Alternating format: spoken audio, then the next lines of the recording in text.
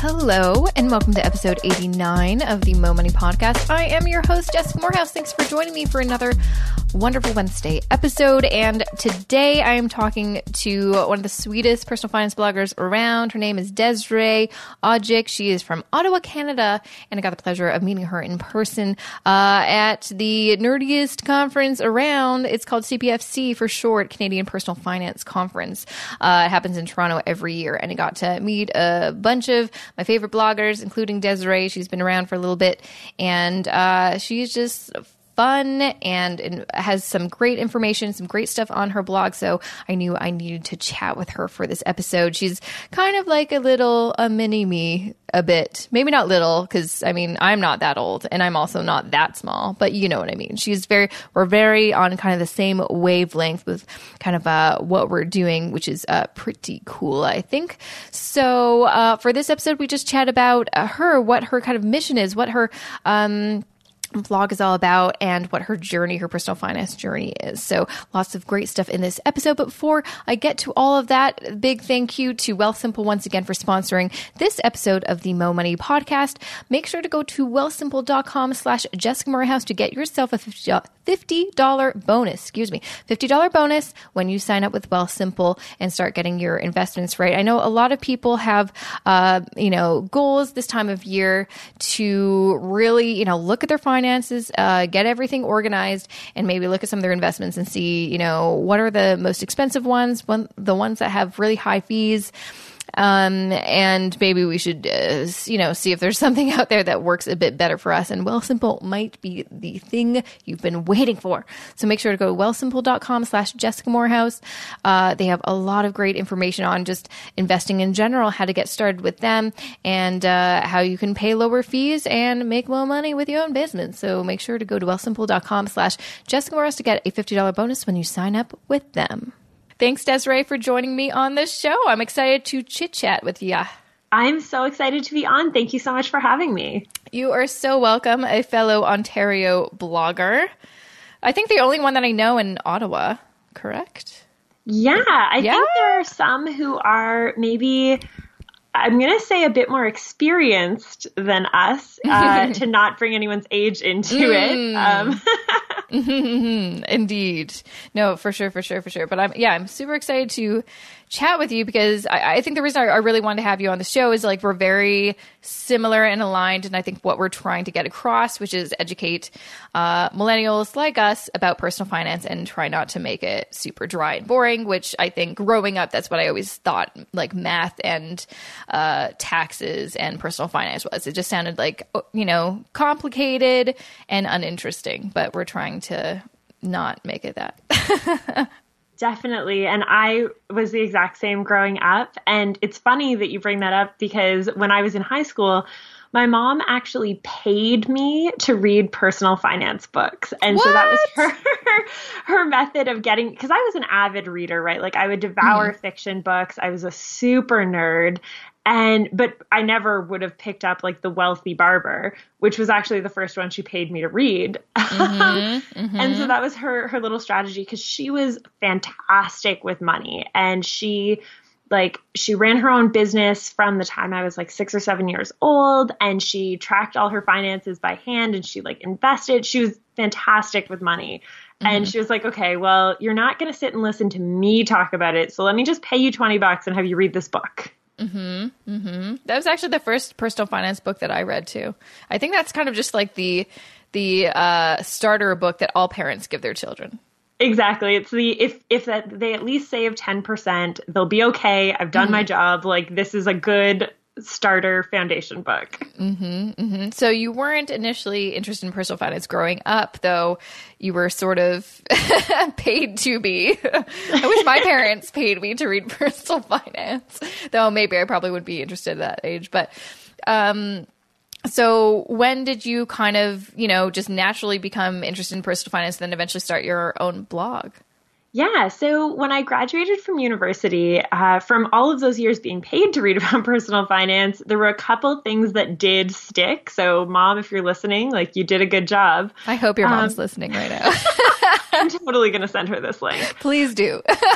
But the ones that really stuck were the message that if you can't afford to pay for it in full, you can't afford it. So luckily that one stuck, and I never got into any problems with credit card debt, which I'm so, so thankful about. And the other one that stuck was the saving the 10% for retirement. And so when I graduated, I went to the bank and I was so proud of myself. I was like, I would like to open an RSP and a TFSA. And I could not have told you the difference between the two. I literally, I had no idea. So I just contributed to both and went on with my life. But it was at that meeting, I was like, okay, well, I'm in the really, really lucky position that I have a couple of $1,000s, which is not a position most people are in at that age. And I was like, I want to invest it. And my bank personal finance advisor human was like, oh, well, you don't have enough to invest. And they told you that? Oh, yes. Oh, my gosh. And so I didn't know enough to say, actually, I do. And if you won't invest it, I'll take it somewhere else. I had no idea. So I was like, okay, cool. And I had thought, okay, I checked all the boxes. I have my RSP. I have my TFSA. And I just didn't know enough to know that leaving it in cash was maybe not the best thing I could be doing. And that I did actually have enough to invest. So I went on with my life, and then it was about 2 or 3 years later that I finally started looking into personal finance more, looking at my budgets, and kind of taking the first baby steps into managing my money properly. And I realized there was so much else that I needed to know other than don't carry credit card debt and save 10%. So what were those other things that you figured? Oh, it's funny that you mentioned the TFSA actually, because when I first started out, I'm like, okay, I'm going to open up an RSP and TFSA. And I definitely used my RSP for investing. I think I invested in index funds with ING Direct. That's what it was back in the day. But my TFSA, I just had it in cash because I didn't actually know any better. I'm like, well, I don't, what if I need it? I was just I didn't really know how to optimize the TFSA. So you're not alone in that respect. Yeah. So in terms of what other things I needed to learn, it's really funny when I look at how what order I tackled things in before even thinking about oh, I should have an emergency fund, or, oh, I should have a savings account in case my dog gets sick. I signed up for Tangerine, and that was my big first step of I'm not going to pay bank fees anymore. I was so proud of myself. So I did that almost 2 years ago now. And then that was kind of the first step. And then I was like, okay, well, if I've done that, I should really start thinking about investing. And should I look into investing with Tangerine? Should I look at a robo-advisor? And then that summer, I actually signed up with Wealthsimple and literally did not do enough research before I did. I lucked out that it was the right fit for me and it was the lowest cost option. And I've loved it. But I literally just Googled robo-advisors for Canadians and picked one. And then it was right after that I started tracking my spending. And that was the really big one. And it was, ironically enough, something that my mom had always done and always modeled for me. And I just never clued in that it was something that I should be doing. And it changed how I look at my money and my spending and my budget and my saving and literally everything. Because when I look back to before I was tracking my spending, my metric for can I afford this is the money in my bank account. That was it. Not what else do I have to pay for this month, or what else do I have coming up, or what are my savings goals, or could I put this money towards something that I'm saving for? It was literally, if the money's in my account, I can spend it, which is not the worst because I never spent money that wasn't in my account. But it made for some pretty tense end of month scenarios where I was like, okay, I've got $30, got to make it to the end of the week. Go. I still sort of do that. And I think the crazy thing about personal finance is it really is personal, and it really depends on what works for you. And I feel like I've tried so many different things over the years.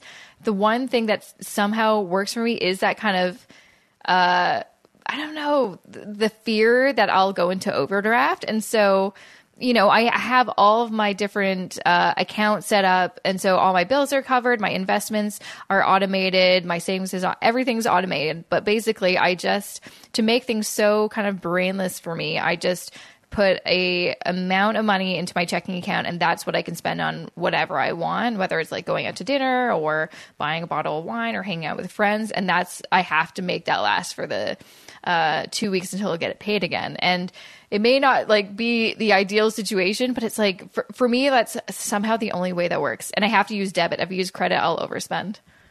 That's awesome. Well, and it's funny because I say it like that's so not what I do. But at the end of the day, after all my savings comes out and after all my investments are taken out, that really is basically like I track my spending. It's only really at the end of the month that I need to watch out because my car insurance actually comes out on the 26th. So that's the one where I use the exact same debit account for everything and it comes out of there. So that's really where I have to, okay, yes, I've tracked this. I need to make sure that there's still that money in the account because I like having car insurance coverage. Yeah, exactly. So how do you track your spending? Oh, it is so low tech. I use, well, it's not as low tech as it could be. So I don't do it by pen and paper, but I do have a Google spreadsheet that's super easy to access in any like web browser that I want to update it. I have it on my phone.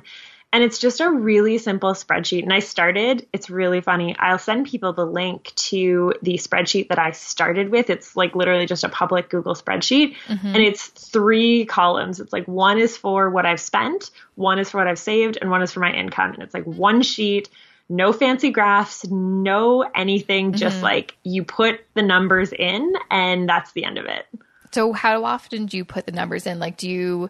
I'm just always so curious how other people track their spending, because lots of people that I know that are really good with tracking their spending, they do very kind of low tech things. And I think a lot of it is because, not knocking any apps because there's some great apps out there. But sometimes when you have to kind of do the work, it's more in your mind. And so you're more conscious of your spending. But do you like save every receipt and then at the end of every day, type in those numbers, or is it every purchase you just type it into your Google spreadsheet? Yeah, so I was doing receipts for a while, and it's funny too because I have this tiny little Coach wallet and trying to shove all these receipts in, especially for groceries, which really are tracked month to month. I mean, it got crowded in there. But so I'm moving away from receipts fairly recently, and I put everything on my credit card. So I'm able to just log into Tangerine and see my credit card purchases and just kind of transfer them over, like copy paste and then paste match style in my like obsessive spreadsheet. It has to be the exact same font, all of that. But yeah, I just update it kind of every few days, I would say. And then usually if I haven't updated it over the weekend, I make sure to go in and update it on Mondays because I find because I work full time and I run the blog and there's just not a lot of time to shop for things during the week. So I find the weekends are my spendy season of the week. So as long as I update it every Monday, I'm usually good to go and I've got a pretty accurate view of my spending. Oh, that's interesting. That's really cool. I want to chat a bit more about your blog, Half Banked. Where did that name come from, by the way? I love it. So cute. Oh, thank you. It's tied to the fact that at the time I started the blog because I had this ambitious goal of saving half of my income. And the best part is I can't even take credit for the name. I work in marketing by day. And so I have a couple friends who are also in the industry.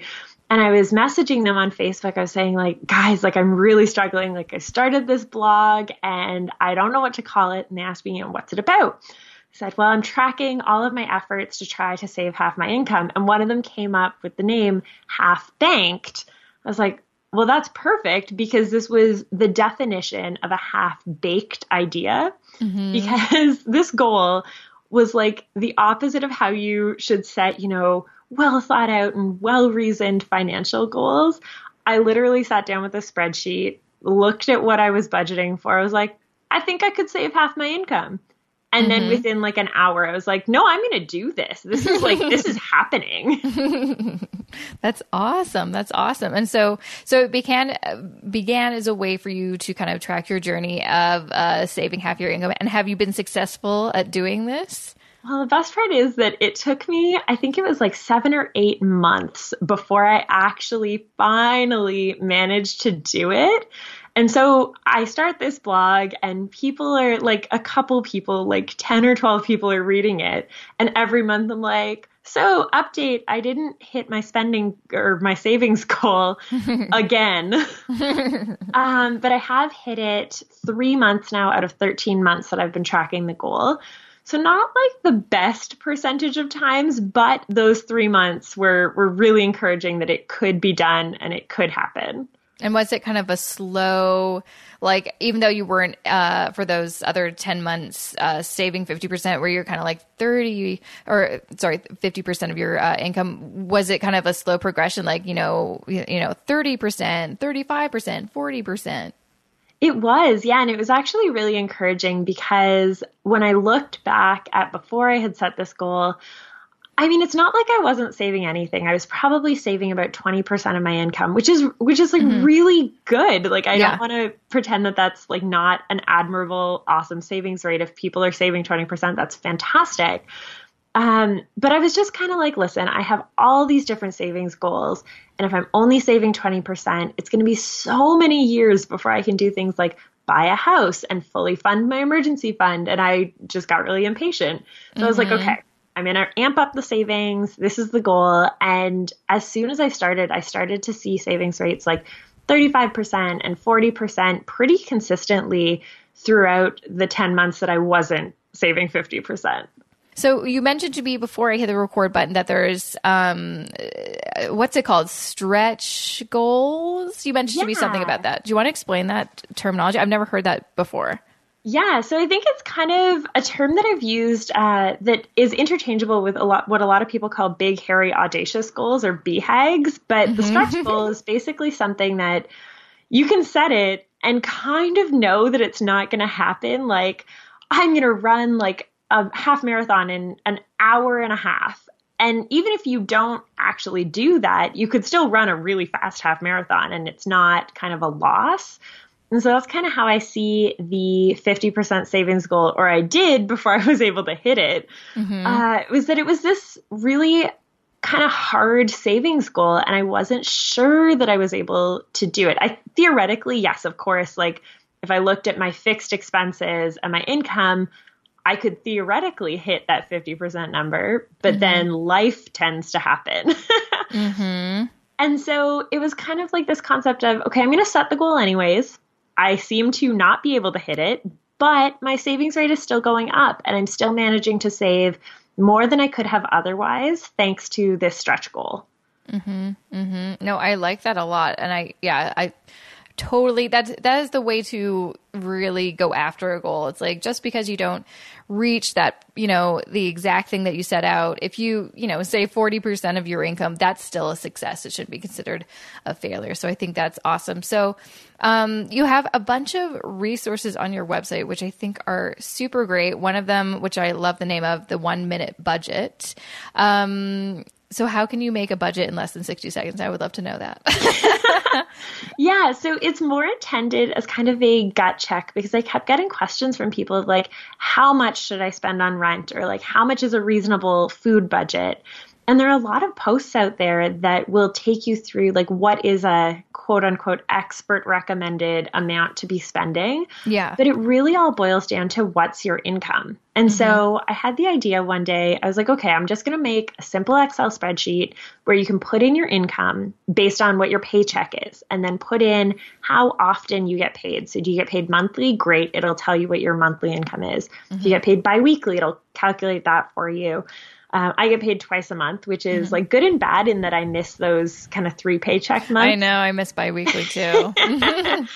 And so, yeah, you go on the first page, all you have to put in is your paycheck amount and how often you get paid. And then what the next tab on the spreadsheet does is it calculates what all of those kind of really commonly talked about percentages break down to in terms of a monthly number that the fabled experts would recommend that you spend on that category, like 30% to housing. Okay, based on your monthly income, here's your golden 30% number that you shouldn't go over for housing. And then what you can do on the third tab, which I really like, is put in your actual spending. So you can put in your actual rent and your actual food budget, and it'll tell you the opposite. It'll tell you what percentage of your income that is. So you can kind of like, oh, I only spend 20% of my income on housing. That's pretty good. That's awesome. And you have another resource that is more in the investing realm called Zero to Investing Hero, which I love because I feel like there isn't a lot or enough information about investing. And I feel like it is always kind of the last thing that us millennials think to do once we've sorted out our debt situation, our saving situation, our budgeting situation. Investing is kind of the last thing that we think of, even though, well, just like you were told that you didn't have enough money to invest, which is a terrible piece of advice that you were given, but I'm glad that you, figured it out and now are an investing whiz. So what are some of the things that you would like, people listening to know about investing, like some of the most important things that they should know to get started? Yeah. And so the course is super basic. Like whenever I see someone sign up with an email that's like, at personalfinanceadvisor.com, I'm like, oh, this is going to be way too basic for you. Oh no. We talk about like, what is compound interest? Like it's the basics. Yeah.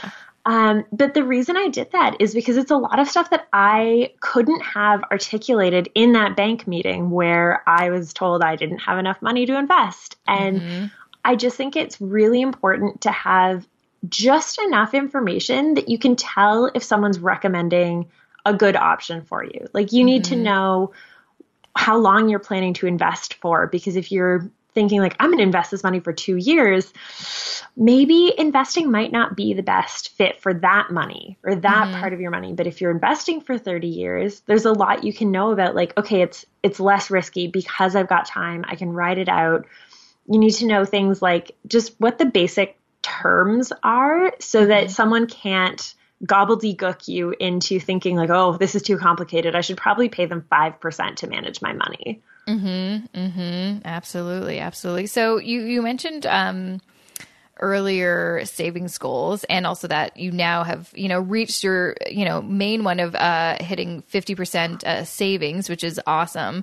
What are your kind of future savings goals? Are you kind of set at like, I'm going to keep it at 50% for my savings and then focus on some other savings goals? Or do you want to ramp up so you can hit like 55 or 60?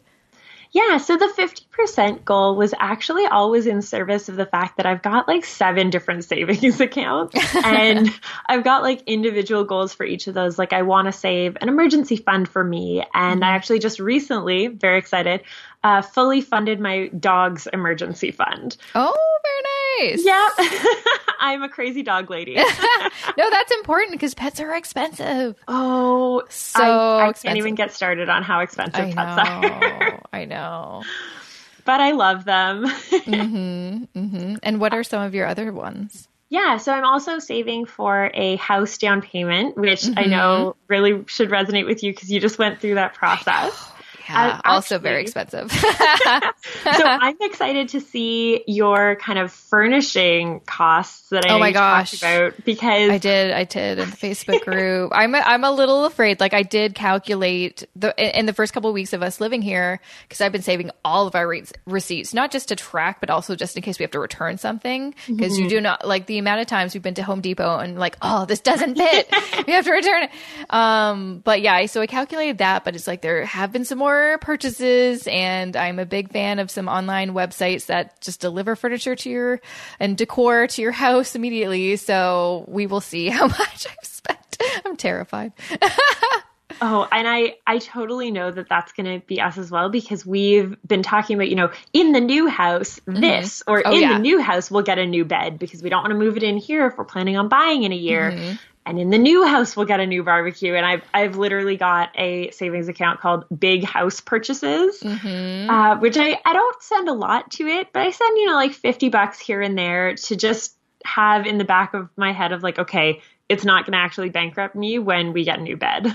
Exactly. No, that's really smart. Now, I didn't realize how much, because it's not like that this place is huge. So I was very surprised by how many things that we actually needed to replace, or, we don't have to, in our last place, we just had a couch and then, a chair. like, a bigger kind of comfortable chair or whatever. But now in this space, it looks weird just having one chair. We need two. And really there's no other chair that would go with this chair. So now we have to sell that chair and get two new chairs. And that's just like one of millions of things. So it's very smart of you to start saving now. That's for sure.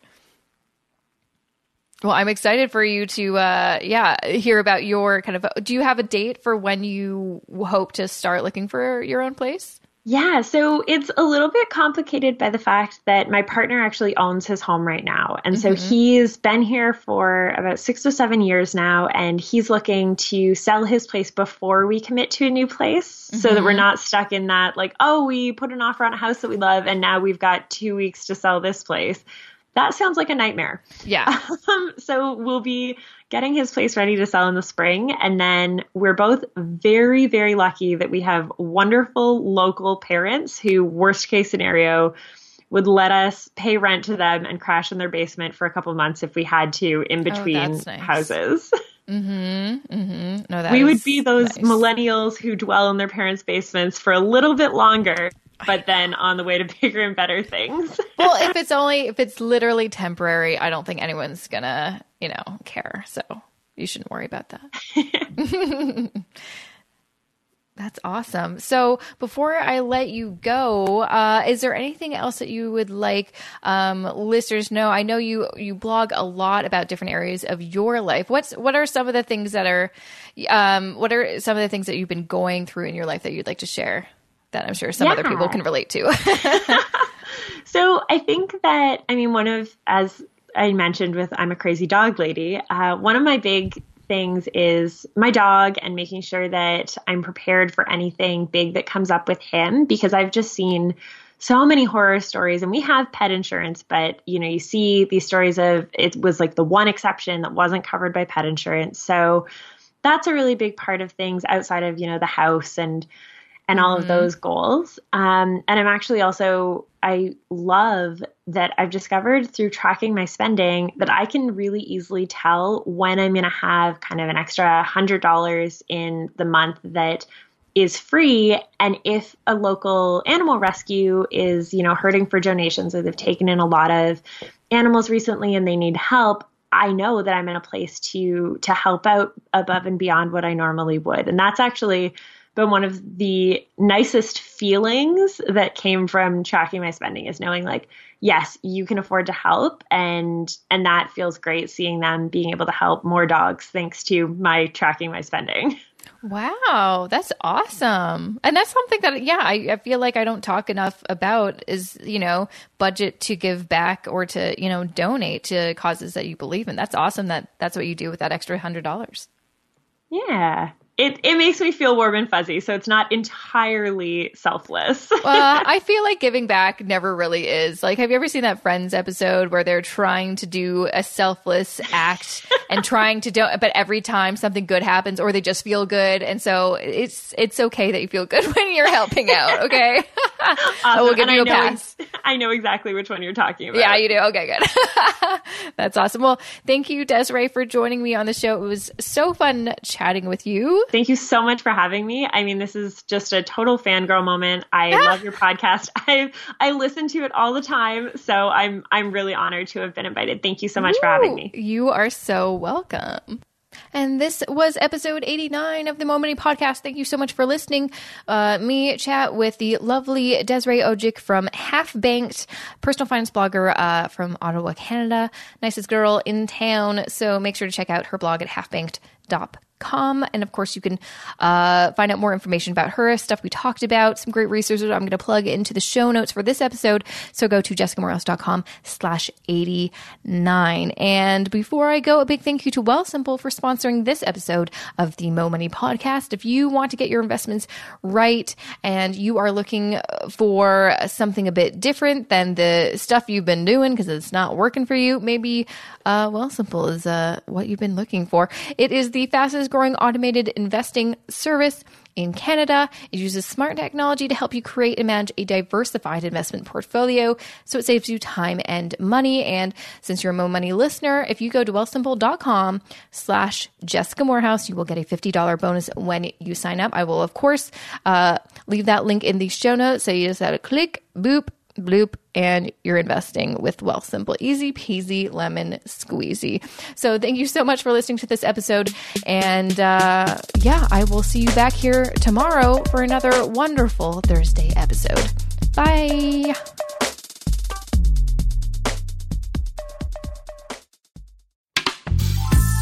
This podcast is distributed by the Women in Media Podcast Network. Find out more at womeninmedia.network.